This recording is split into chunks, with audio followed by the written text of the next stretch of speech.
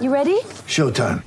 On May 3rd, summer starts with The Fall Guy. Let's do it later. Let's drink a spicy margarita. Make some bad decisions. Yes!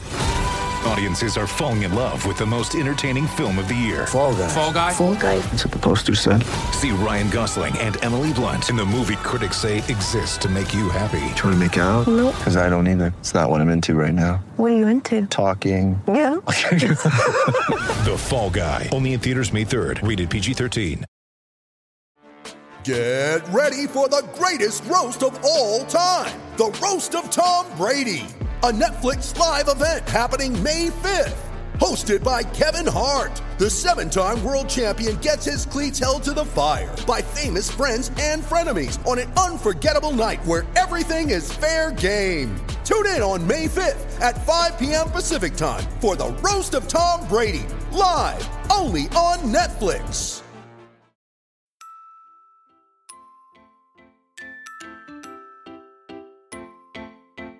I just feel like I've been around the block, ripping up fantasy stock, working around the clock. Look at the view from the top. Researching rookies a lot? No, I just be listening to pods. Yeah, one in particular, I'm just a messenger. Let me just pass on the rock. Browning, brunning, pruning, pronouncing ain't what he's doing. What he's doing is not losing, but infusing you with new things. And there's Dennis the Bennett, yeah. The man is a menace, yeah. Building a dynasty, some of the finest things. Promise you won't regret it. Sly as a fox, cultured in pop. Give him his props. Here is a thought, here is a box. And you cannot compare them at all, so don't even try. Careful with the news, but when you use a take, I take up Tony Fire. I mean Dyer, because anyone else is a huge mistake. Whoa, fantasy round table, fantasy round table. Yeah. Fantasy round table, come take a look at the crown, baby. Hey, fantasy round table, fantasy round table. Woo. Fantasy round table, come take a look at the crown, baby. Go.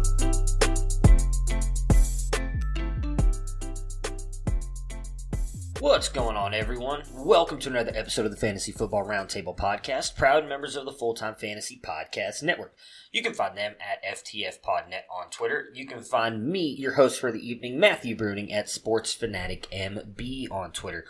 We are proud to be a part of this great network. Some of the other podcasts included are Jim Day of FF Champs, Bob Lung of The Consistency Show, The Consistency Guide, and the creator of the Midwest Fantasy Expo.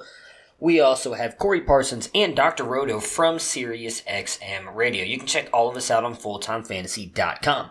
As always, we are about to go live here. I've got Dennis sitting by here on StreamYard. We're going to go live on Facebook, YouTube, Twitch, and Twitter to give you guys our final rookie rankings.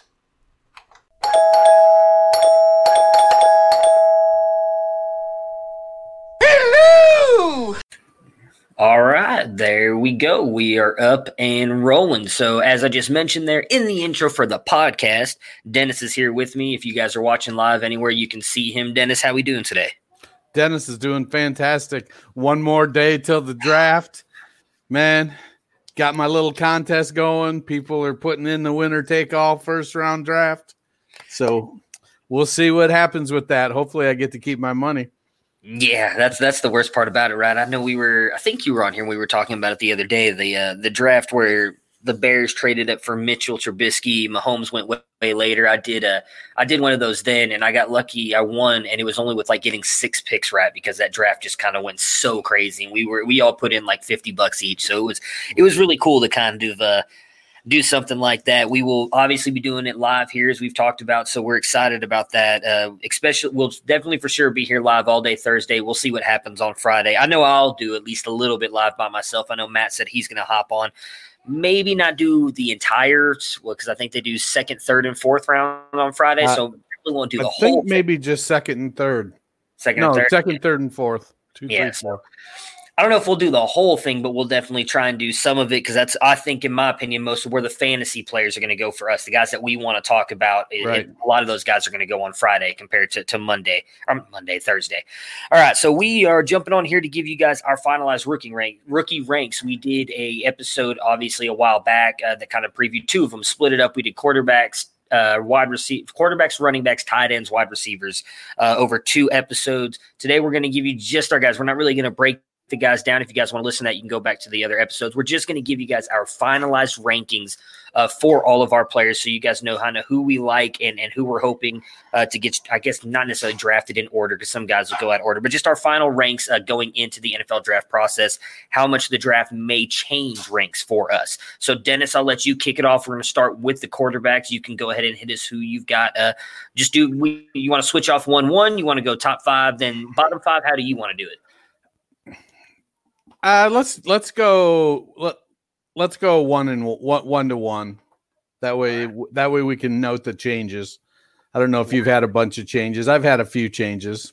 Mostly tight end, a couple at wide receiver, but most of my guys have stayed the same. But go ahead. All right, go ahead. Go. Who do you got? I still have Tua at number 1. I feel like he's going to be the best quarterback in this class, and the best quarterback is going to provide the most fantasy points. And that's so I'm going to stick with him. He's my guy. I like that.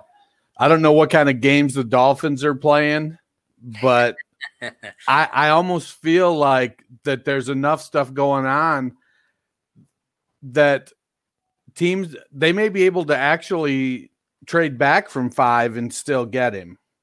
Yeah. Yeah, that's what I'm excited for, man. Tomorrow, that's where it's going to be all the fun, all the talk about Herbert and who takes Herbert. Does Tua fall? Does Jordan Love end up jumping up into the top 10? It's going to be fun to see how all those guys go. For me, it's still Burrow. I haven't really changed off mine. I still think he's going to be a really good quarterback at the NFL level. I do think that his ceiling is not quite as high as my next 2 guys, but I think he's going to give you that consistent floor regardless. I think even going to a team like Cincinnati, he showed last year how smart he is IQ-wise, football-wise throughout the LSU season. I think he's going to be a really good quarterback, so he's still my number 1. And we talked about doing Dynasty Nerds has their consensus rankings. Joe Burrow is their number 1 as well. So they are aligned with me, but their number 2 was your number 1, which is Tua. So who do you have at 2? I have Burrow at 2. Okay. I feel like he's going to get a shot to be the guy. I have concerns. He's an older quarterback. 1 season of high-level production. The difference in his performance in 2018 versus 2019 was so drastic. Is it the system? Was it the coach? How much of it is actually Burrow? And that concerns me a little bit. I think Burrow has a chance to be a good quarterback, but he's my 2. So my 2 is still Justin Herbert. I'm never going to bail off my guy. I only have him slightly ahead of Tua. The medicals do worry me a little bit about Tua, and I know a lot of people are saying that's stupid for Miami to be worried about that. That's kind of what we hear is the issue with them and Tua, is they're worried about the medicals and how that may turn out for him. I'm still I like Herbert. I think he's got a really high ceiling. I don't think the college game helped him out at all, and the offense he ran at Oregon did not help him out at all either. So I still have Herbert at 2. And as I mentioned, Dynasty Nerds is Tua. So who do you have at 3? I have Justin Herbert at 3. He's a big arm guy, strong arm, can make all the throws. He's mobile. I just don't, I don't think he's as good as Daniel Jones. Oh man, that's rough, man. Not even as good as Daniel Jones. I think he's better than Daniel Jones, but I have been high on that guy for a long time. Dynasty Nerds is Justin Herbert, which it does seem like those are the top 3. I don't ever see anybody really ranking Love or Fromm or Hurts up there. It really seems to be those are the consensus top 3 in this class. And then for me, it's Tua. And like I said, it's not have anything to do with a question of his ability. He clearly is going to be, or at least we assume going to be, a very good quarterback at the NFL level. He showed in college that he's a very good quarterback. I just worry about the injuries. He's suffered a lot of injuries to the ankles. That hip is a serious one.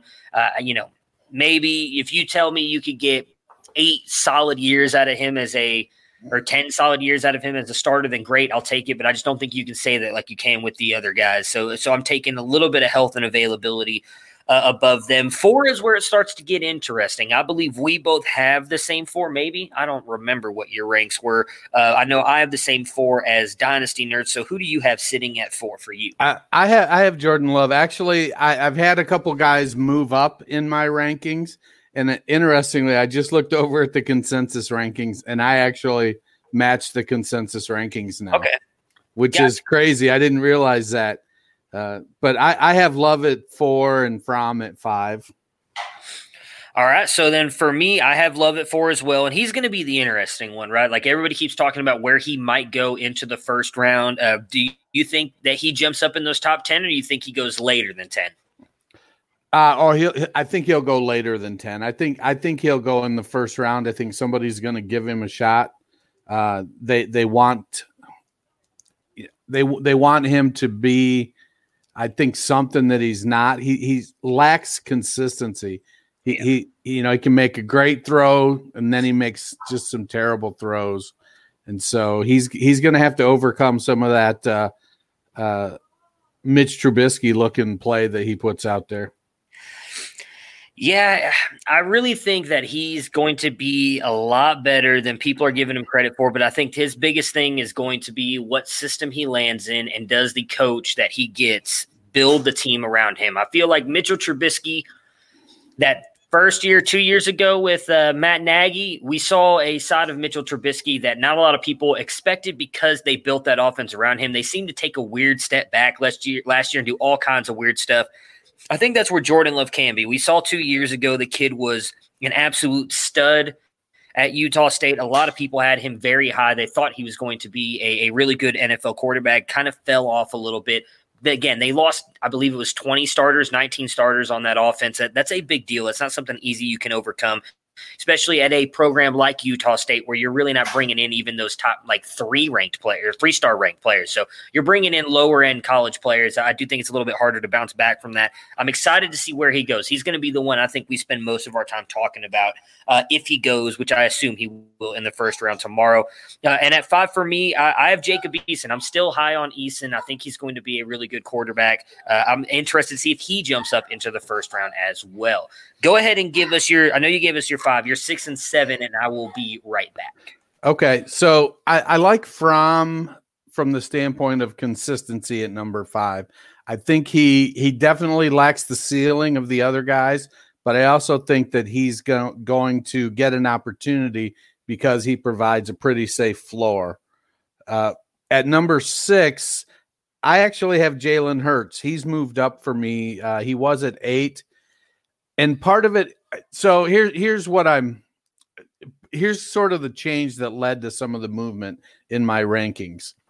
I had to start to separate guys that I like and guys that are going to get chances that I don't necessarily believe that they deserve the chance.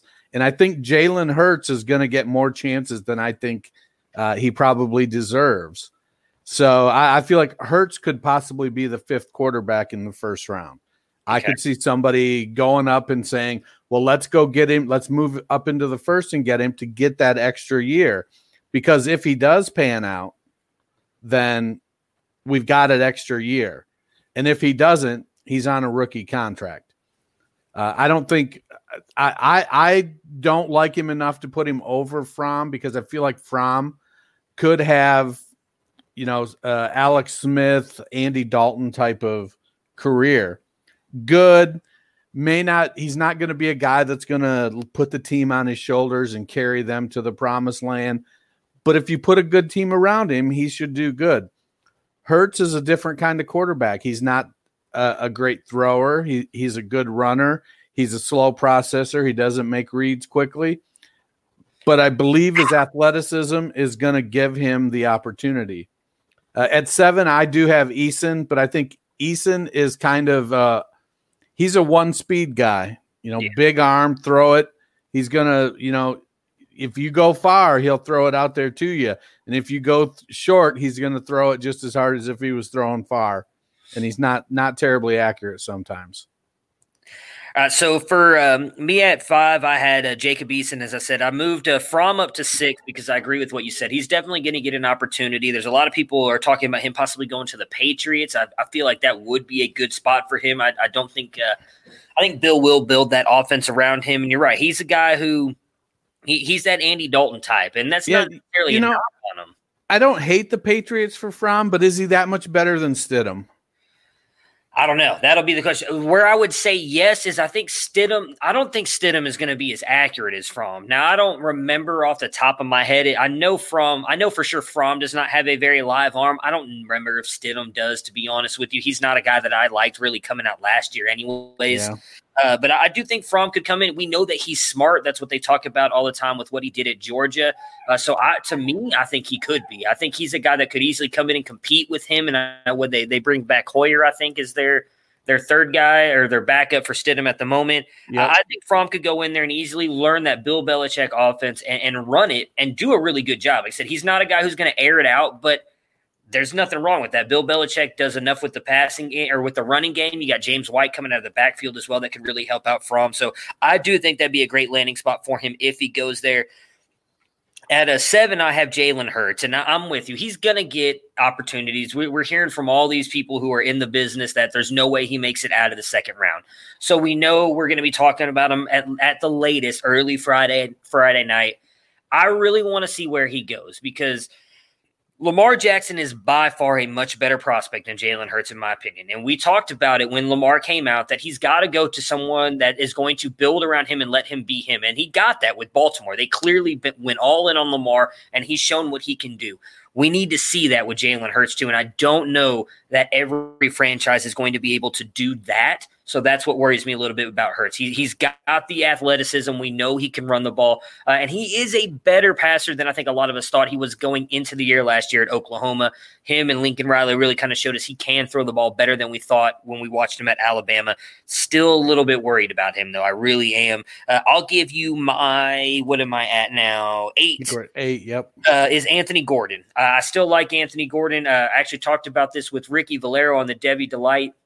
I think last week or 2 weeks ago, he was talking about a spot he would really like to see him go as the Indianapolis Colts to kind of sit for a year, back up Phillip Rivers, and then maybe compete with Jacoby Brissett. I think that'd be a great spot for him because I think Frank Reich, being a quarterback's coach the way that he is and the head coach, could be a really good spot for him. So I like Anthony Gordon. He is my 8. I've got 2 more. So who is your 8? My number 8 is Cole McDonald. So we're kind of in that spot now, 8, 9, 10, where these are going to be late round guys. Yeah. Somebody's going to take a chance. They're going to bring in some developmental players. I like sort of McDonald's got moxie. He chucks it up. He doesn't do, I don't think he has any traits that separate him. But he's a guy that's going to work hard and make some plays. And at 9, I have Gordon. I like Gordon. I don't think Gordon is Gardner Minshew. Gordon sat. He played a year at junior college. Then he sat. He redshirted. Then he sat a year. Got beat out by Minshew. And so as a senior, redshirt senior, he won the job. He threw the ball 689 times last year. I do think that Minshew has showed the NFL you can take these Mike Leach guys, and if they've got some transferable skills, you can put them in an NFL offense and make them work. So I'd like to see Gordon get a shot. I definitely think he has earned that. He's put in the work. He's kind of like Burrow in the fact that he's a little bit older. So let's get him in there. Let him work. Let's see what he can do. He could be this year's Brady. Yeah, I think these last 3 for me, all 3 of them, I don't know if I want to say they can be what Minshew was this year, but if they land in the right spot, I think my last 2, which is going to be, you guys talked me into moving Cole McDonald up. I did not even have him in my top 12 when we did this, but I have moved him up. He's my 10, and then my biggest dropper is Nate Stanley out of Iowa, who I had up, I believe, at 5 when we did our season did it earlier in the year. He's dropped down to 10 for me. I still like Stanley a lot. I think he's got a shot. I compared him to Big Ben. He doesn't have quite the mobility that Big Ben does, but he's got the body, the arm. I do think if he lands in a good offense that will really kind of cater him, maybe a year or 2 to kind of learn a little bit more, I've got him there. So that gives us, let's see, those are my 10. I'm trying to look at where we at. So Cole McDonald is 8 for the Dynasty Nerds, Anthony Gordon at 9, and at 10, Steven Montez, who I did not have in mind. Who is your last one to finish out the quarterbacks? I have Montez at 10, but I'm not bought in. I think he's a camp body type player. I think Stanley is a camp body type player. There's going to be some quarterbacks that we're going to have to add to our rankings after the draft. Yeah. There's going to be some guys that we just, I think there's one cat, James Morgan, I think it is. There'll be some players that we're going to have to put into the rankings. Going back to Love at 4, I've heard a lot of different comparisons, some comps for him. And Thor Nystrom came out with his 500 top 500 with player comps, and he comped Jordan Love to Colin Kaepernick. Okay, which I think is probably the most accurate comp I've seen. He's not Lamar Jackson. He doesn't play like that. He's not Jalen Hurts. I think Kaepernick is a decent comp for Jordan Love. So he's just got to work and put it all together. Yeah. And I mean, Jordan Love had for the most part, a really good NFL career outside of his last year with San Francisco, where his play just dipped a little bit. I don't really care about the off-field stuff. That's, everybody has their opinion on that. I don't want to get into that today. So let's go ahead and talk about running backs. Like I said, I had a couple that I moved around here, but for the most part, my running back stayed the same. I'm pretty sold on my guys. So who is your number one? Well, I went first last time. You go first this time. I'll go first. My number one is still DeAndre Swift. I'm not changing from it.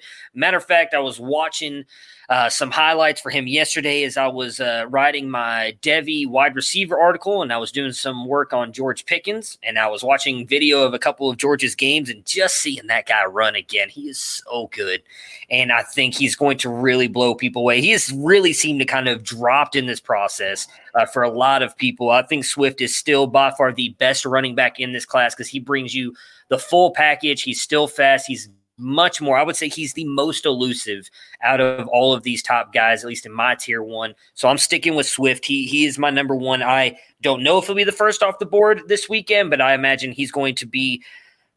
I think he's going to end up being the best rookie running back out of this, regardless of where he goes. So who's your number one? I still have J.K. Dobbins at number one. I can't argue with that. I mean, it's J.K. I don't care if people call it homerism or not. He's a well-rounded back. He's good with power between the tackles. He's shifty in space. He's got a great jump step. He can cut and go. He's up to speed in one or two steps. He catches the ball well. He does need to work on his pass blocking. Yeah. He gets to where he needs to be. He just still struggles, I think, sometimes getting set to be able to take on the defender in pass blocking. And so he can get bowled over sometimes. But he's strong and he's willing. And I feel like these top 3 or 4 backs are all it could be a great year for fantasy football. We may be looking back on this class in 2 or 3 years in awe. So I have Dobbins at my number one. Yeah, I don't disagree with you. I mean, there's like 6 guys I think that are in, 7, I guess, if you count Zach Moss. I'm not. But there's 6 guys on here that I think a lot of people are arguing are in that tier one. And I could see all of them being really good, even going to situations where there's another running back there. I really like a lot of these guys. It's going to be a fun year to watch how the ADPs work out for these running backs in these drafts. For me, Dynasty Nerds has Swift at 1, and they have J.K. Dobbins at 2, and that is who my 2 is. I agree with everything you said. I love Dobbins. I do think that when you're looking at a player and the only knock you can give him is his pass blocking is just not that good, he's still a much better pass blocker. I think people give him credit for. They kind of knock him for some of the games at the end of the season where he did make some bad blocks that almost caused Justin Fields to get kind of beheaded at times. But for the most part, if you've watched him throughout his career and for most of last season, he wasn't that bad of a pass blocker. I still have Dobbins at 2. I love him. I do. And not just because of my Buckeye. Maybe it is because of my Buckeye homerism. Who am I kidding? But still, I love him. I never faltered off that train when everybody else jumped off after the year he had with where he paired up with Mike Weber. Never jumped off that train after what we saw from him that freshman season for the Buckeyes. So love me some Dobbins. He's my 2. Who do you have sitting at 2? I have Jonathan Taylor. Okay. You know, I'm a big back guy generally. You know, he's the biggest in the class in this elite level. And, you know, he's big and he's fast. His game is not as well-rounded as some of the others. You know, he's not known for his pass catching. Yeah. His route running. He definitely needs to shore those things up. But he's a talented runner. And when he gets to the second level, that dude is gone, and he's gone fast. Yeah, he's my number 3.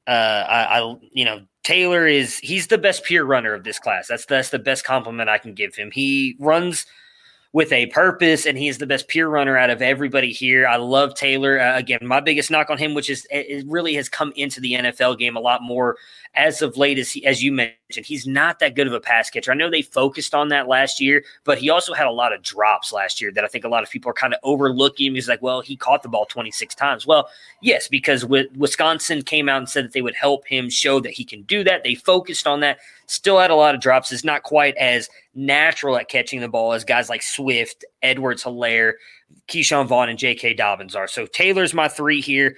And I will go ahead and say it, and I'm sure you'll agree with me. You could take any of these 3. I would argue any of the top 4 for the most part. And at number 1, and nobody's going to – you have an argument for any of these top 4 guys. It's clearly however you want to do it. And this set of rankings right here is the one I'm most interested to see how much changes after the draft, because I do think landing spots could affect some of these guys. And I'm really interested to see where they go. So that was my 3. Did you already give your 3? No, but my 3 is DeAndre Swift. Okay. You know, I like Swift. He's a talented runner. He's the smallest of the group. I think he's an inch taller than Helaire, but I think he's a little lighter than Helaire. But Smith is a good back. He's explosive, or Swift, excuse me, is a good back. Very explosive, and I'm looking forward to where he lands. I don't know that landing spot is necessarily gonna bump him up the totem pole here, but I could definitely see these top 3 finishing in the top 15 of running backs this year. Oh yeah. I would say I talked about it on that. I think I did it with the episode where we had John on, and we were talking about the running backs that. I believe it's the past 4, maybe 5 years, we've had at least one rookie running back finish in the top 15 or 12. I wish I could remember now of rookie running backs. And I would not be surprised if we don't have 1 or possibly 3 finishing at least in the top 20 this year, rookie running backs. I think this class is going to be really good. If I didn't mention, Jonathan Taylor is Dynasty Nerds 3rd right now. So it's going to be the same 3. This is where things split up for them, and I'm curious if it's going to split up for us. At 4, I have Akers. I've really kind of come around on him. He was a guy I was not big on early in the process. I think I had him at 6.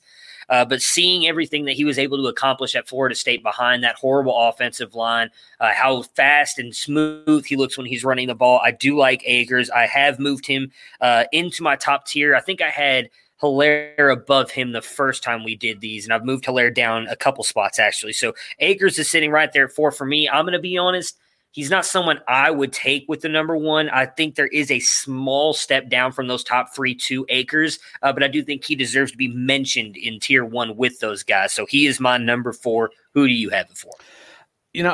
I had Akers for a long time. In part, he's a bigger back. He was in a more challenging situation. He hasn't been a running back for as long as the other guys, but and I think I'm going to bump Edwards-Helaire up to number 4, in part because he's ready-made with a well-rounded game. He's got the Dobbins style shiftiness. No, he's not a power back at 5'8" and 205. But he could, I could see him put up 75 receptions and 800 yards rushing this year without blinking an eye. He's great in the passing game, and he's just shifty. He gets through holes. He makes room when there's not room. He gets through there. So By the slimmest of margins, I've got Edwards-Helaire over Akers. Well, he has moved up to Dynasty Nerds 4 as well. There's a lot of people. There's actually someone who has him ranked as their second best back in this class. So he's getting a lot of love from a lot of people. For me, he is sitting at 5. He has moved to 5 for me. I like Helaire. I don't have any doubt that he's going to be good. My biggest fear with Helaire is he is even worse than J.K. Dobbins is at pass blocking, and he's going to get someone. I want to say it was Ray Garvin that posted it on Twitter. I don't remember off the top of my head, but I'm pretty sure it was him. Posted a tweet about something like, it's going to be funny to see how long he lasts on the field when Tampa Bay drafts him in within like the second play of the season. He misses his blocking assignment and they tear Tom Brady's head off. Like he's really bad at pass blocking. And that worries me because he's also very much your traditional passing down back. Like, yes, he can run the ball, but I think he's more explosive catching the ball out of the backfield. And if you can't be out there on third down, which is your typical passing down, because you cannot block in the passing game, I don't know if that's going to hurt him. Helaire and Vaughn, who I'll be honest, is my next guy. Those are the two that I'm most worried about. I really think landing spot is going to matter a lot for them because I think they thrive more. They are much better receiving backs than they are necessarily running, or their games are not complete as some of those other top guys. So I do have Helaire at 5 for me, but I am a little bit more worried about him. The other still in my tier 1. Keyshawn Vaughn is in my tier 1 as well. That's where my tier 1 stops. So I like all those guys, but Helaire, I have a little bit more questions about him than some of the other guys. Who do you have at 5? I have Cam Akers at 5. I do believe that he's a good running back, but he does need experience. He needs to learn how to read the hole faster. Getting him with a good offensive line so that holes actually exist, I think is going to be a great part of his growth as a running back. He is my top tier only has 5 backs. And okay. if I had to, and I would probably say it's really 2 sub tiers. It's Dobbins, Taylor, and Swift, and then a little gap, and then Edwards, Helaire, and Akers. But you're going to have to sell me on Keyshawn Vaughn being in that first tier. I really think he's good. I'm not going to lie. I mean, I did the rookie profile on him, and obviously I would say the biggest knock coming on him is just his age. He's coming in older than all these other guys, but he's shown at Vanderbilt, which did not have a very good offensive line, and all honesty had a putrid offense, and was able to rush the ball. He looked really good running the ball from everything I saw, could catch the ball out of the backfield. Again, his pass blocking was not great, but I mean, it is what it is. We're saying that about a lot of these guys. There's very few guys that we can talk about are phenomenal pass blockers at the running back position. I do think that's something that you become better at the NFL level because it's probably more coached at the NFL level. But Vaughn, it was the one person you had to stop on Vanderbilt, and nobody could do it. My one biggest fear, I guess I shouldn't have said that because I'm going to talk out of both sides of my mouth now. My biggest fear with Vaughn is there were a couple games where he played the top-end competition that he did struggle mightily. So maybe that is a little bit of a knock on him if you want to put that on him, that he struggled against a top-tier competition where we've seen other guys not necessarily do that. Like an ETN I talked about on a Debbie podcast lately, he worries me a little bit because he always seemed to struggle against the best competition, but blows over the smaller schools. Vaughn did do that a little bit. He had one good game against Alabama, but outside of that, against some of the better teams, he struggled. So I still have him there, though. I think he's going to be really good. He's very patient, great vision, and really soft hands out of the backfield. For me, he's that one where landing spot, if he lands in a bad spot, he's going to drop into my tier 2. If he stays at that number, or if he stays at like a good spot, I was talking, saying more like, I was trying to think of where he could go, but I can't think. I'll think of one in a minute here. But if he goes to a good offense or a team that I think could use him the right way, he's going to stay in my tier 1. And I'm fine with other people sleeping on him. I've seen a lot of people taking him in like the late or middle of the second round. I'll be fine to grab him there all day long, or maybe at the back end of the first round if you don't want to take a wide receiver. I think Vaughn is much better than Moss, McFarland. There's one guy I'm thinking a lot of people are sleeping on too, but McFarland, Moss, Benjamin, Pirine, Dillon, I think he's better than all those guys, and I see a lot of those guys getting drafted ahead of him in some of the rookie mocks that I've done. I love Keyshawn Vaughn. I think he's going to be the most underrated. I shouldn't say that. There's one more back I think is going to be more underrated, but he's going to be right there, I think, with one guy that I'll mention here in a couple of minutes. I think are going to be the most underrated backs of this class. All right, so I'm okay with that. Like I said, he's at the top of my tier 2. getting in a good landing spot. We've seen running backs come in from the 4th, 5th, 6th round. You know, guys like Jordan Howard and Chris Carson, 3rd rounders like Kareem Hunt. So high draft capital doesn't necessarily mean you're a shoe-in for a running back. That's why running backs fall down the real life draft now, is because our running backs don't matter as it goes. So I like Vaughn. You know, I could see getting some shares, you know, maybe late 1st, early 2nd if I don't like the wide receivers there, but that's a deep wide receiver class we have. Yeah. So who you have at 7?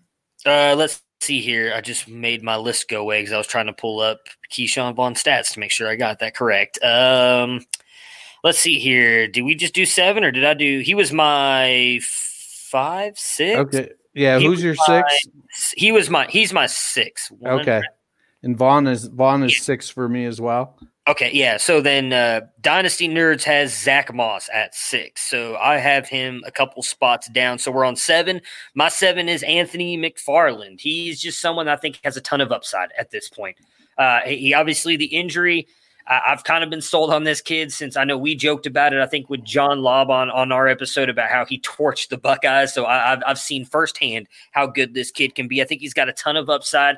My next group here, it's all landing spot dependent on how much their value will change for me. I think he's got upside. If he lands in a good situation, I could see him being a serviceable fantasy back in the future. I don't think he's a guy that's going to start off this year and do a lot for any team. Obviously, if he lands on Kansas City, maybe. But if I think he's going to land on a team with another back, as I do think he's not going to go to probably round 3 or 4. So he is my 7. Who do you have at 7? At 7, I have Zach Moss. We're in that range where now I'm kind of just looking for guys that I hope get an opportunity. I saw an interesting comp on Twitter today. I believe it might have been Josh Speaker that was talking with somebody, and the comp that was out there was Natron Means. Okay. For Zach Moss. So, you know, Means was a kind of bowling ball of a guy, powerful runner. And I think, you know, not super athletic. And I think that kind of fits Zach Moss's game. So it'll be interesting to see with, you know, the step up in competition if Moss continues to grow.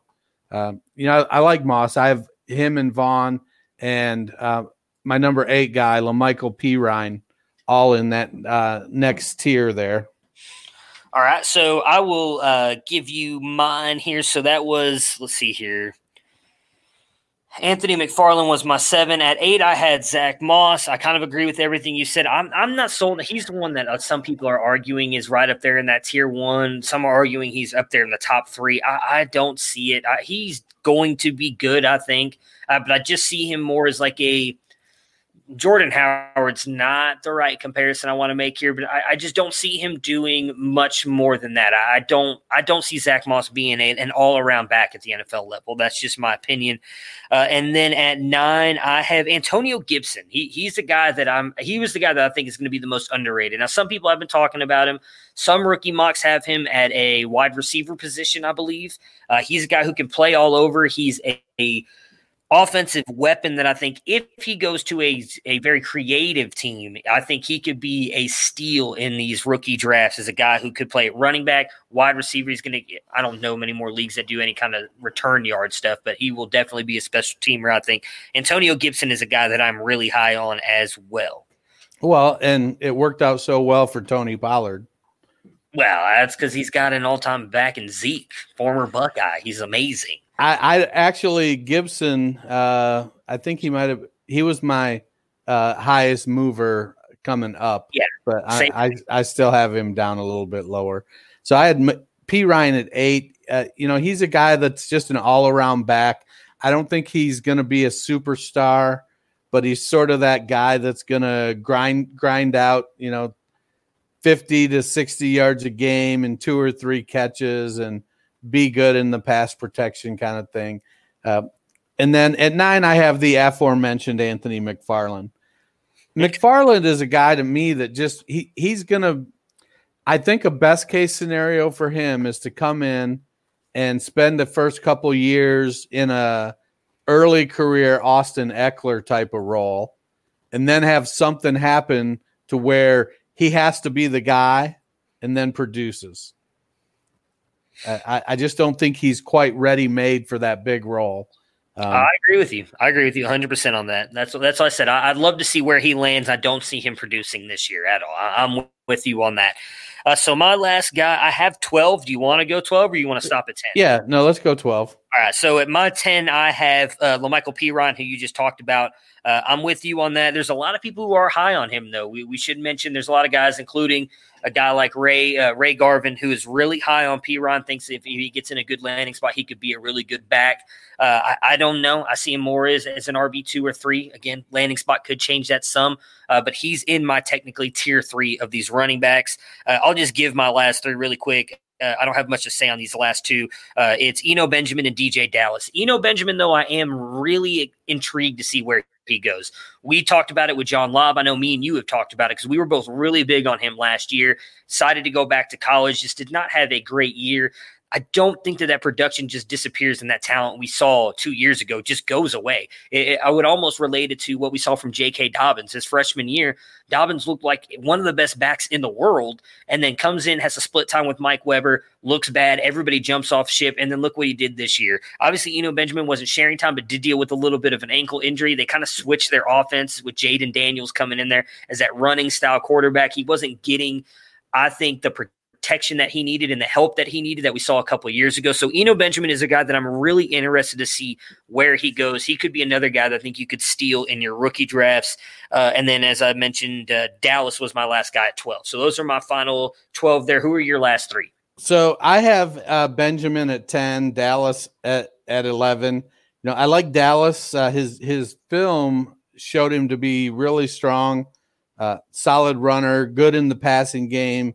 When we had him on the Film Nerd show, they asked him how many had the teams been talking to him about pass protection and stuff, and he flat out said no. He goes, they can see the tape, they know I'm good at it. Nobody really, they're not asking me about it. Confidence. So, yep.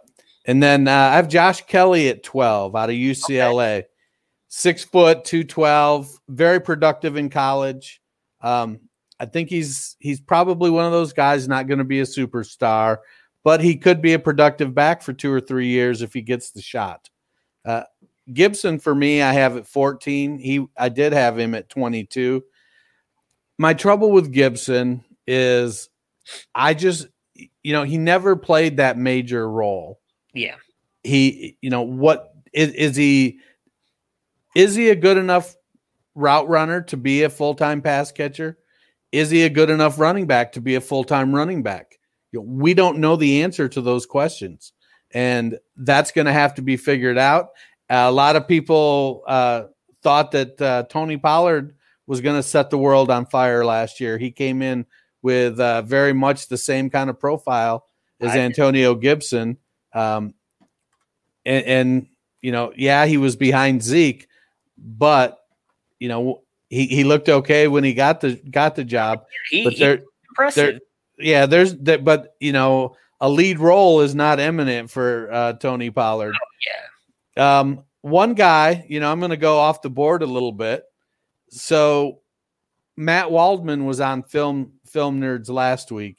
Yeah. And one guy I think you should keep an eye on that's not ranked is this dude out of BYU named Tyson Williams. Okay. 6 foot, 220. He was a graduate transfer. He actually played for 3 colleges. I think he started out at North Carolina for a year, then 2 years at South Carolina, and he graduated, and then he transferred to BYU, and he tore his ACL last September. I'm just now starting to dig into him, but, Matt Waldman highly recommends him, says his tape is really nice, just a guy that is looking for a shot. So I'm going to keep my eye on Tyson Williams. All right. Interesting. All right. So let's move on to the wide receivers. This is going to be the fun one. I have not changed my ranks for the most part. I've moved up one guy who I had low in our first set around. I had him at 11. He is up at 6 now, almost flip-flop two guys, really. So since I went first on the running backs, I'll let you take it on the wide receivers. Who do you got at 1? My one and only CD Lamb. Yeah, I'm right there with you. I mean, he's the best. The dude is just a beast. He's, I expect he's gonna, wherever he lands, he's gonna be one of the top 2 options as a rookie, and I definitely think he's going to, he's gonna come out of the gate pretty well, ready to go. Well, let me ask you, because it seems like everybody's kind of mocking him to New York or Oakland. Either one, if he goes to either one, you think he has a chance to finish as, say, a top 15 wide receiver? At those 2 locations, probably not New York, and that's mostly my belief in Adam Gase. I definitely like Darnold better than Carr, right? But I like Gruden way better than Gase. So if I had to put money on it and have him be top 15, I would bet that it would be Oakland. What's going on, Ricky? What's going on, buddy? Hey, I'm with you. We saw. I'm gonna throw in some more Amari Cooper hate because I just love to do that on these podcasts.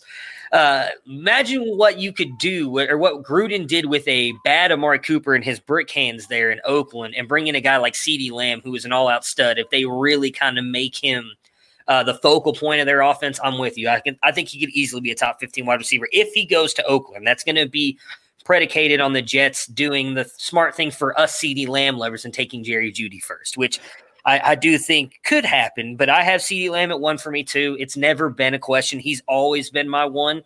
So I'm glad to see so many people are kind of jumping on that train. I know he's been your 1 for a long time too. I'm glad a lot of more people are jumping on that train. And not that Jerry Jeudy is a bad wide receiver. He's still very good. Again, I would say for me, there's 5 guys here that I would not. I mean, the separation is minute in my opinion for these guys. So CeeDee Lamb is my 1 as well. Who do you have at 2s? I think this is where we differ. I have Jerry Jeudy at 2. He's a very refined player with good speed. A lot of guys that have been coming out of the Alabama program, they're just good technical wide receivers, and they have pretty high skill levels. Jeudy is one of those guys. I think he's a low floor, or a high floor, maybe not as high a ceiling as some of these other guys, but he still has a pretty high ceiling. Yeah, he's my 3, and it's his route running. His route running is just flat out nasty. He is by far one of the best route runners I've ever watched. And again, he hasn't even come into the NFL level yet. It's going to be fun to see him watch. For me, it's still Jalen Reagor. I'm not going to fall off him just because he had a bad combine. I think he's got a ton of elite traits. For a smaller wide receiver, his contested catches are just amazing, which you don't usually see out of guys like that. His speed, I know it didn't show at the combine, but he looks faster than when he showed at the combine on film. I think that for him to be able to put up the stats that he did with wide receivers, with quarterbacks of my talent throwing him the ball, shows just how good he can be, especially if he gets in a good offense. He is one of like 4 guys on my wide receiver list, and I'm really intrigued to see where they land, because I do think that if he ends up, I would actually say if any of these guys end up with Mitchell Trubisky in Chicago, they're dropping down our ranks. So right. There are certain spots that wherever they land could help them out. Jalen Reagor is a guy that I really cannot wait to see where he goes. He is my number 2. And as I mentioned, Jeudy is my 3. No knock on Jeudy. He's going to be a stud at the NFL level. I just like a little bit more of Lamb and Reagor's after the catch game than I do Jerry Jeudy. So who do you have at 3? I have Jalen Reagor at 3. So what if Jalen Reagor lands in Chicago with Nick Foles and not Mitch Trubisky? I mean, see, my problem with Nick Foles, I feel like he targets like 1 or 2 players on the offense. So it depends on if it's going to be Allen Robinson and Jalen Reagor. If it's going to be Allen Robinson and Anthony Miller, Jalen Reagor is still going to be screwed. I don't want to see any of my – you know who I want to see go to Chicago? Let's see here. Chase Claypool. That's who I want to see to Chicago. I don't want to see any of my other guys that I like go to Chicago. KJ Right, Hamler.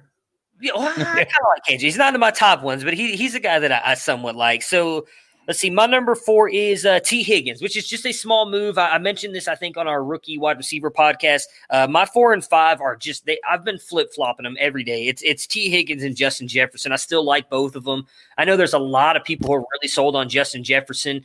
We talked about it with John Lobb. I believe he kind of agreed with me in the fact that Jefferson spent a lot of time in the slot position, did not play a lot on the outside. He had a okay year the year before, really kind of exploded there with Burrow and that offense under, my gosh, I just forgot his name. Who was the offensive coordinator for the Joe Johnson? His last name. No, it's not Johnson. What was his name? I don't remember. Joe Brady. There we go. Joe Brady. Yeah. That's where he really kind of exploded onto the scene. So I am a little bit worried, but I think he's going to be a phenomenal slot wide receiver. I don't know how good he's going to be on the outside, where I have no doubt about that with T. Higgins. So that's why T. Higgins has moved up to my 4. Justin Jefferson has dropped down to 5. Give us your 4 and 5. Wait, did you already do 4? No, but my 4 and 5 are exactly the same. Okay. It's interesting. The consensus rankings over at Dynasty Nerds, they have Lamb 1, Judy 2, Higgins, Jefferson, and then Rager is their 5. Yeah, that's interesting. If Ray Garvin was still Dynasty Nerds, I feel like he'd be much higher for just based on the hype train alone with Jalen Rager. Right. Yeah, it's going to be, like I said, it's going to be really interesting what happens with these wide receivers. That's why it's going to be Friday night. I think is going to be fun. I imagine at least 3 or 4 of these guys will go on Thursday, but I think a ton of these guys are going to go Friday night, and those landing spots are really kind of make this interesting. So at 6 for me is my biggest riser, and that's Denzel Mims. I had him at 11 when we first did the episode. I admitted I hadn't had a chance to dive into him as much as others had. He's really kind of moved up people's boards, had a phenomenal combine. There's that saying that you need to scout the player, not the helmet. And I am a little bit worried about the helmet that he wears, though, and that Baylor has really not produced a ton of really good wide receivers in the NFL. I know you love Corey Coleman and what he almost did with the New York Giants before he got hurt. But I would have to say the probably best Baylor wide receivers been Josh Gordon. And, I mean, he had obviously a couple good years. He's a phenomenal talent. We can't take anything away from Josh Gordon. It was what he did off the field, unfortunately. That did not allow him to be on the field. But Mims, I think, is going to be completely different. I'm really liking Mims. I'm interested to see. There's a lot of talk that he might go in the first round. If he does, I want to see where he goes. But Mims has been my biggest riser. He moved from 11 up to 6. So who is your 6? I have Brian Edwards at 6. He's got a 17-year breakout age, big wide receiver. He's just in my opinion, he's just a good receiver. What is he, like 6'4" and 215 or something like that? Runs about a 4.55. So he's not going to blow you away by with Henry Ruggs or Jerry Jeudy or Jalen Rager type of speed, but he can run the routes. He's just a good wide receiver, and so having Edwards fall to me as the wide receiver 6. My 6 and 7, it's paper thin between them. My 7 right now is Denzel Mims. Okay. And honestly, if I'm sitting there, it would have to, if I'm looking at Mims and Edwards, honestly, there's going to be some component of who I choose depending upon how many rookie drafts I've already had and how many times I've taken each guy. Yeah, for me, my 6 through 10, I think, are just kind of it's paper thin. That's why I keep talking about. I can't wait to see where these guys go, because I do think possibly landing spot could change this, but I'd be happy to get any of them. So at my 7 is Brian Edwards. I'm right there with you. I think he's phenomenal. Wish we could have seen him run at the combine and show off even more how good he is. Obviously, the broken foot kind of held him back on that, but might be a good thing for people like us, because we've seen him dropping down boards, and I would be glad to take him at the back end of the first round, even as my top wide receiver off the board in a rookie draft, if he's a guy that falls, because I do love myself some Edwards as well.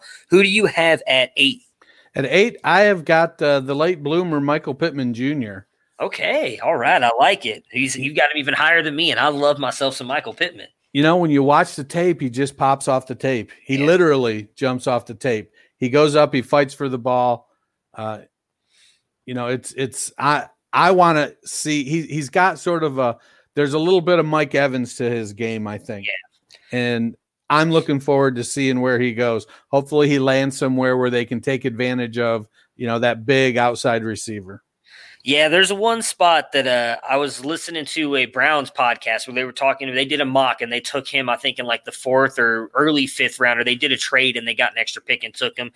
I think Pittman's going to be an absolute stud. Can play. He did most of his time on the outside, but can play in the slot. He's a really good possession receiver. As you mentioned, he's gotten well known if you go look at his highlights or just watch game film on him about his contested catchability. He is extremely good. I cannot wait to see where he lands. I'm with you. I don't know. We talked about this with John.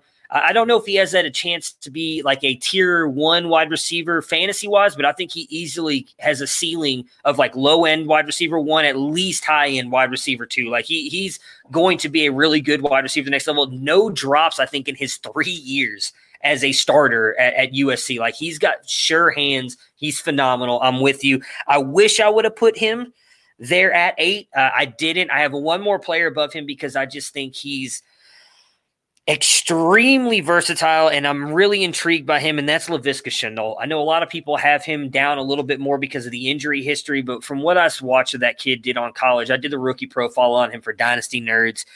He is going to be, I think, a phenomenal. I would love to see him land in a place like Kansas City, and they get rid of that bum Sammy Watkins. Sammy, if you're watching, I'm sorry, buddy. You're a very good NFL player, but putting the Shenault across the field from Tyreek Hill and seeing what they can do with him, or maybe sending him out to Los Angeles and what Sean McVay can draw up for him. I think Laviska Shenault has a chance to be an absolute stud at the NFL level, pending health. Pending health is going to be the big thing for Shenault. So I have him right above Pittman. Like I said, I'm going to be honest, all the way down to my 10, who's my guy. And if you don't know who my guy is, you don't clearly pay attention to the show. Those guys, it's all paper thin for me.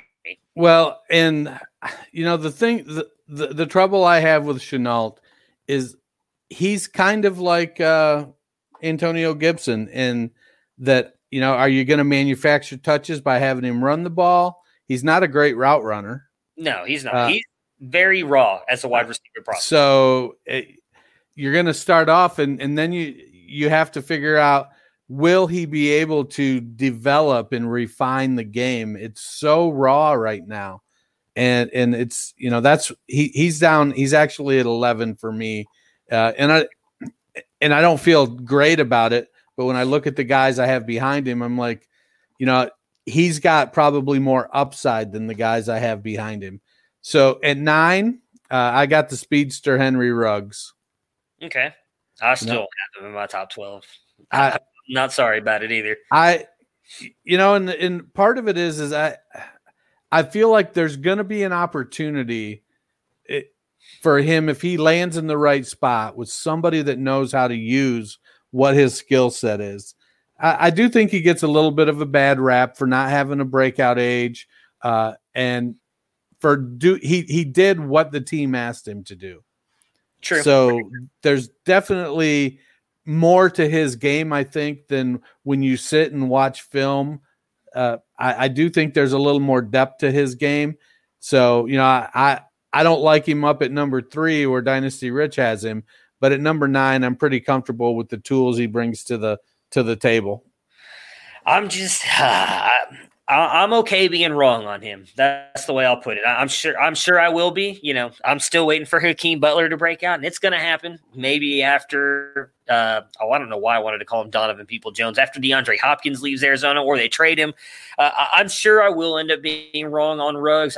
He's not someone. He's going to go too high for me, and that's why I know I'm not going to end up with him anywhere. I would not be surprised if he ends up going to a place like Denver or something in the first round, like the 2nd or 3rd wide receiver drafted on Thursday. Tomorrow. And people are going to go crazy for him. He's going to be one of the top wide receivers drafted, and I would easily take 10 or 11 guys on my board over him. And so I know I'm not going to end up with any Ruggs unless he falls into like the mid-second, which I just don't see happening.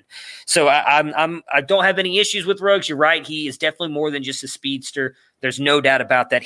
There's just not enough in his game that I like. It's not even just a breakout age. The way I put it is he had Jerry Jeudy and Devonta Smith and Jalen Waddle there with him as well this past year, and he was never able to really kind of secure his spot next to Jerry Jeudy. He was the guy last year, but then Devonta Smith came on, and Devonta Smith supplanted him easily. And now there's a bunch of people who feel Devonta Smith is a much better prospect than him, and I still have Devonta Smith as like my 6th best wide receiver in next year's class. So for me, if you can't even hold your spot in an offense like Alabama, where you are just rolling people every single week outside of the couple weeks a year you play the LSUs and Georgias, that speaks volumes to me that you weren't able to really secure your spot against weaker competition on a loaded team. So that is where I get kind of worried about Henry Ruggs. So we are at 9, correct? Is that where we're at right now? Let's see here. I'm trying to see my 9. All messed up. All right. Yeah, 9 so is my guy, Isaiah Hodgins. He's going to be a stud. He's going to be, in the next couple of years, probably an NFL MVP. He's going to be the best wide receiver in the NFL. I love Hodgins. I'm just joking about the NFL MVP things. They only give it to quarterbacks. Otherwise, they would give it to him. I love Hodgins. I think he's extremely underrated. I know John talked about it on the episode with him. I specifically wanted to know his thoughts on him, and he feels like if he gets the 4th-round draft capital that he could get in John's eyes, he's going to be a guy that's going to be really good, but he's not sure, and I understand that part. He is a guy who has had 2 really good years at college but played on a team that was not good at all in Oregon State. But again, I say that in my opinion, that helps him out some in the fact that he was a guy they knew they had to stop and they still couldn't do it. Has some of the most phenomenal catches you will see on tape. If you go and watch, and Oregon State games are not easy to find, but if you go and you find some games where he has played, he makes some phenomenal catches that you would just look at him and you would think, it's the Odells of the world out there making those catches. He's a little bit bigger, not quite as fast as Odell. But I love me some Hodgins. I have him at 9. I'm hoping to get him in every league that I'm in. Probably won't happen. I know I got outbid on him in one of the Devi listener leagues, which just really kind of pissed me off. Just stupid assholes outbidding me on Isaiah Hodgins. But I love Hodgins. He's my guy. I've got him at 9. Did you give us your 9? I feel like I keep jumping. It was Ruggs. Okay. All right, cool. I felt like I was jumping you there for a minute. So my concern with Hodgins. Yeah, go ahead. If he doesn't get the 4th-round draft capital, he could be this year's Hakeem Butler. Oh, Dennis is gone. Dennis, I don't know what happened. It's messed up, Dennis. It's messed up. Did you even realize I just pulled you off the stream? No? Oh, yeah. Can you hear me? Yeah, I can hear you. Yeah, I just kicked you off. That's what happened. You saw both boys at the same time. As a joke. Yeah. So I could see it. I'm not going to deny that you could be right on that. He's the guy that I'm really interested to watch where he goes. I do think, all kidding aside, he has that chance to be drafted in the 4th round. If he ends up going to a team that's loaded with wide receivers, you'll probably see me cry live on all of our platforms because I will be very sad. But I like Hodgins. I'm really hoping he goes to a good offense. So for me at 10, I have – where are we at? Tyler Johnson. He was a guy that was probably my biggest faller. I had him at 6. He drops down to 10 for me.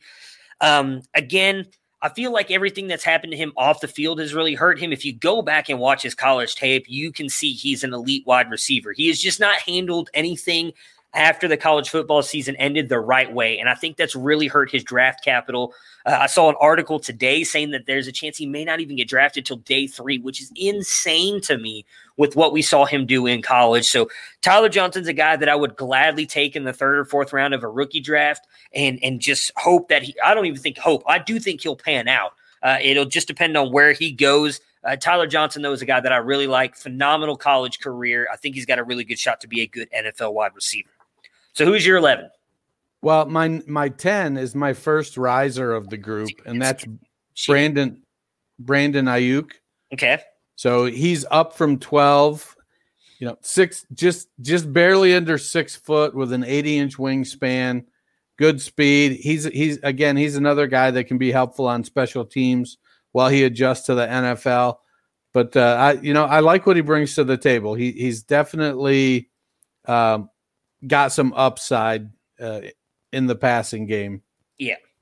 Yeah, and he's a guy who could have that draft capital. Everybody keeps talking about him going possibly first round, early second. So for a guy that's going to have that draft capital, possibly getting him this late in a wide receiver rankings is going to be good.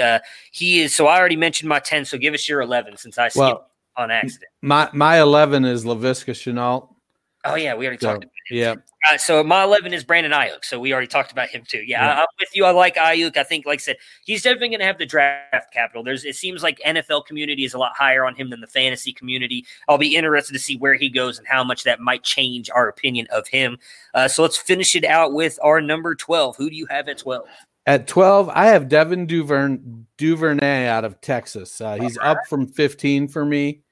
He's a slot guy, but we've seen guys like Hunter Renfrow come into the league, Cole Beasley, and just be productive in the slot. I've seen Duvernay comp to Julian Edelman. So, he's got good speed, good slot guy. Looking forward to sneaking him on my rosters late. Yeah, I don't have him in mind, but he is definitely a guy that a lot of people are high on. For me, it's Donovan Peoples-Jones. I had to get him in my top 12 because I just think he's too talented to leave out of him.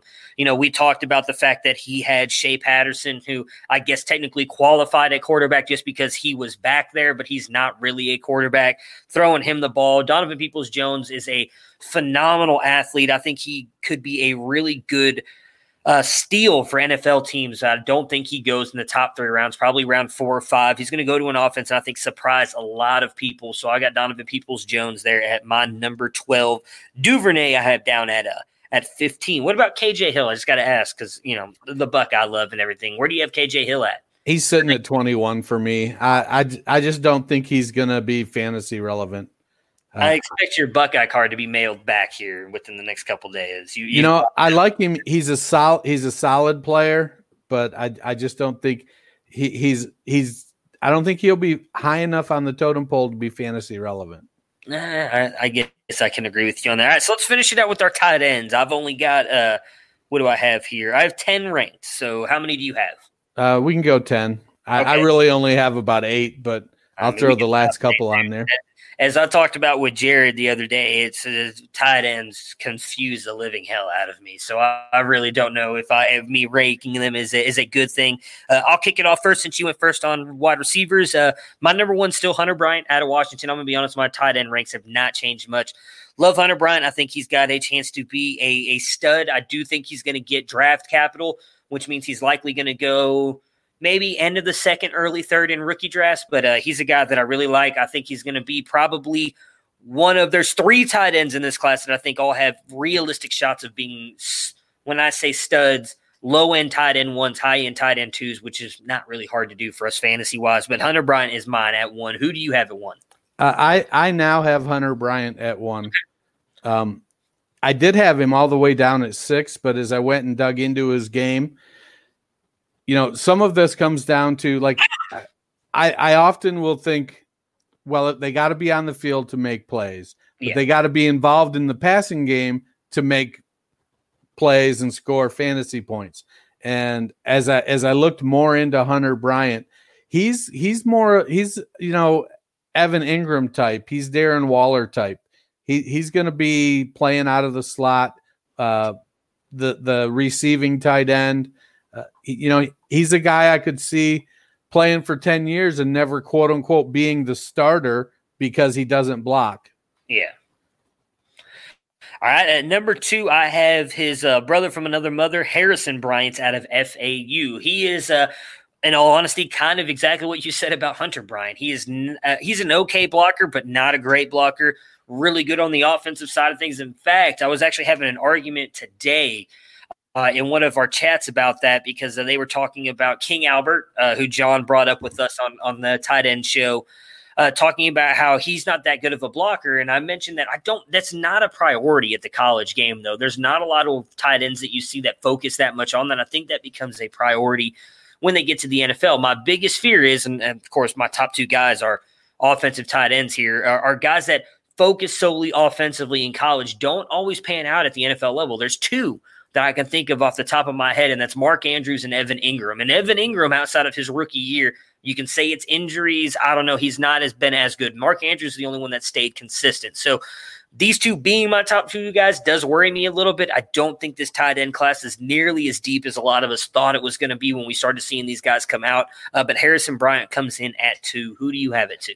I have Cole Kmet, who's down from number 1.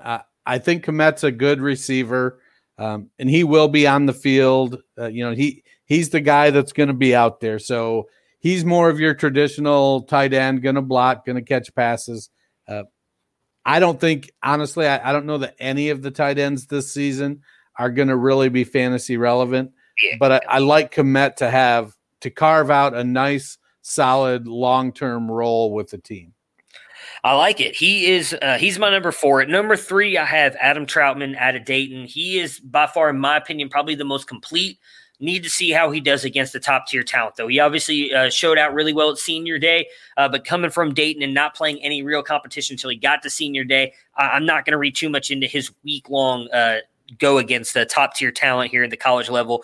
But I do believe in his game. He's a guy that I think could be really good. But I do agree with what you just said. There's none of these guys I see. There's going to be one. We've seemed to have one tight end the past couple of years come out and have like a really good rookie season. I'm going to wait to see landing spots before I try and predict that one. But Adam Troutman's a guy I would think could do that. I like him a lot. He sits as my number 3. Who do you have at 3? I have it 3 for all the same reasons that you just mentioned. So I'm going to go right on to my number 4, which is Albert Okwuegbunam. Yeah, King Albert. Let's just go King Albert. It's easier that way. He's I just had to say the name once and get it close to right. I'm glad you did it because I won't. He's a big guy, athletic. He's a guy though that's going to need to land somewhere where they have some patience. Yeah. I'm not necessarily sure he's going to be able to get on the field as quickly as fantasy owners would like. I think he might be the most athletic of the tight ends, but there's definitely some opportunities for him to develop his game. Yeah, he is my number 6. At 4 for me, I have Cole Kmet, who you mentioned earlier. I'm with you on everything there. He's the guy that a lot of people are talking about as the number 1 tight end. So I'm interested to see where he goes. The tight ends, I think, are going to be all over the board. I wouldn't be surprised if he ends up being a guy. I've seen a lot of people talking about the hype that he's getting is kind of like Kyle Rudolph when Kyle Rudolph came out of Notre Dame, and nobody thought he was going to really do much. Some people liked him. Some people didn't. End up having a really good NFL career. I can see the same thing happen with Cole Kmet. So I have him at my 5. My wait, right? 5? Are we talking 5? No, 4. That was my 4. Okay, yeah, 4. 4 was Cole Kmet. 5 is Bryson Hopkins out of Purdue. I like Hopkins a lot as well. He's a guy that I also think is almost a complete package. He's much better offensively than a blocker, but he did show that he could be a very good and willing blocker. So I like Hopkins a little bit there. For 6 is Albert O. That's where I kind of got confused there. So who is your 5 and 6? Well, I have Harrison Bryant at 5 and Bryson Hopkins at 6. Okay. It's just a mishmash of who's going to get opportunity right now. So, they could come out. I feel like Bryson Hopkins, struggles a little bit catching the ball. He's a body catcher, and that doesn't translate really well to the NFL. Yeah, not at all. Bryant, he's pretty athletic. We'll have to see how his game develops. Teams are playing a lot more 12 personnel, which gets 2 tight ends on the field, and that often frees one up to run pass routes while the other one, blocks. It isn't as much of the jumbo package anymore when you bring in 2 tight ends. Yeah. All right. So we are going to do, you said you want to do 8, right? So that leaves us 2. I'm just going to give my last 2. My 8 is kind of a guy that I don't think is going to be drafted in a lot of rookie drafts, but he's a guy that I'm still high on. 7 is Thaddeus Moss. I'm really not sure that he's going to be able to do anything for us fantasy-wise. He definitely seems to be more of a blocker than really an offensive guy. I'll be interested to see where he goes. And then 8 for me is still Jacob Breland out of Oregon. He's a guy that I think a lot of people are forgetting about because he tore his ACL late in the year for Oregon, but he was probably Justin Herbert's best receiving option at Oregon. He's a really good tight end that I think a lot of people will sleep on. I would actually say you could probably not even worry about drafting him in your rookie drafts and picking him up off the waiver wire, especially if he ends up going to a good team in the NFL draft. But I still love me some Breeland. He's a guy that I will snag in a couple leagues and see if he ends up producing in a couple years, especially if he goes to a good team. Who are your last two tight ends? I have Colby Parkinson, another in that long line of Stanford tight ends. Yeah. It's a mishmash here at the end still. I have Thaddeus Moss at 8, and I don't feel good about it. I'm probably going to end up moving him down, moving up guys like Jacob Breeland, maybe Jared Pinkney even. The trouble with Pinkney was he was just so slow. Yeah, I had him at 2 earlier, and I've had to drop him down. He's at 9 for me. It's mine. My last 2 are Colby Parkinson at 10 and Pinkney at 9. So, and I'm still sold on them, or not sold on. There are 2 guys that I still like. Like I said, landing spot's going to be interesting to see where they go. I would like to see where they go. So that does it for us right there. So that completes our new updated rookie rankings before the NFL draft, which will happen tomorrow. Again, you guys can catch us and Matthew Fox with possibly some guests dropping in and out throughout the coverage tomorrow, Thursday. We can't wait to go through that. If you guys fans of the show just want to listen, you guys can jump on with us as well. Just reach out to one of us. We are more than willing to have fans on with us as well. We had Jonathan Weber on just the other day, who was one of the first listeners who's reached out to both of us. He's been a really good friend of the podcast, in my opinion. We had him on. We don't care if you're just a listener and you want to jump on and talk about your favorite team. DM one of us will have you on for a little bit, talk about your favorite team's pick. But we are looking forward to breaking that down for you guys tomorrow. I think we talked about we're going to go live, 15, 20 minutes before the draft and talk about different stuff? Yep, thereabouts. Okay, yeah. So you guys catch us a little bit before the draft. Dennis and Matt are going to give us our breakdowns of who they think are going to go throughout the first round, and then we'll talk about the picks and everything. It should be a lot of fun, especially if you want to see a grown man cry on live streaming. Stop by when the Browns are on the clock, and let's see if they mess that up. So, Dennis, thanks for jumping on. Had fun today. I'm really looking forward to the next couple days. It's going to be like Christmas for us, especially with everything going on in the world, to have some live sports to talk about. So I'm excited about it. Looking forward to tomorrow. Right on.